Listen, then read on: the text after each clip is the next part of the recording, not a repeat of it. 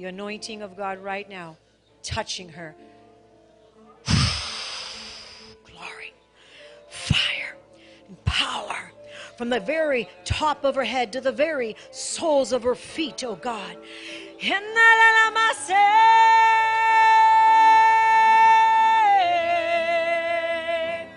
Break her anointing. When I walked in, I felt the presence of the Holy Spirit begin to tug in my heart. And I just instantly knew like something was going to happen. And when she called me up, I just felt when the prayer, I just truly felt healing touch my body.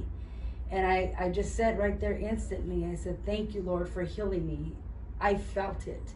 And I know that God's already done it. And I'm Hallelujah. grateful. Thank Hallelujah. you.